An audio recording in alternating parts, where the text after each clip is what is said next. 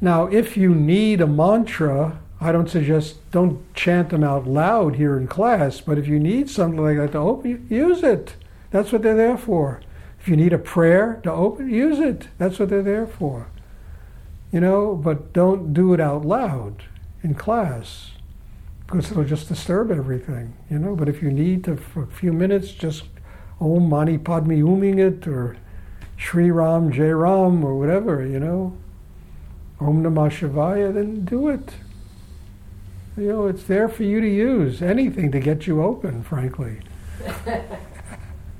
Anything to get anyone open, not just you personally, but anything to get anyone open.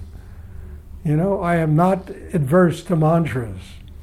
I have a feeling that people chant them and they kind of get stoned when they chant them. It makes them high. And they don't work on themselves. The vibration just makes them high. You understand? And then they walk out of the temple and that high goes away. And they haven't spent any time really working inside themselves to build a system to sustain what happened in the temple. But I'm not adverse to it. Using it quietly, Soham is a very good one. It's really incredible. I am that. That's the meaning of Soham. So, I am, hum, that. It's the meaning of total surrender, taking in life and surrendering everything.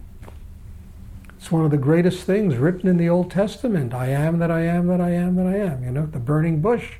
What does that all symbolize? They don't talk about it, but basically once your Kundalini is opened, I am that I am that I am that I am is really the mantra that goes on in a human being. I am that. I am that.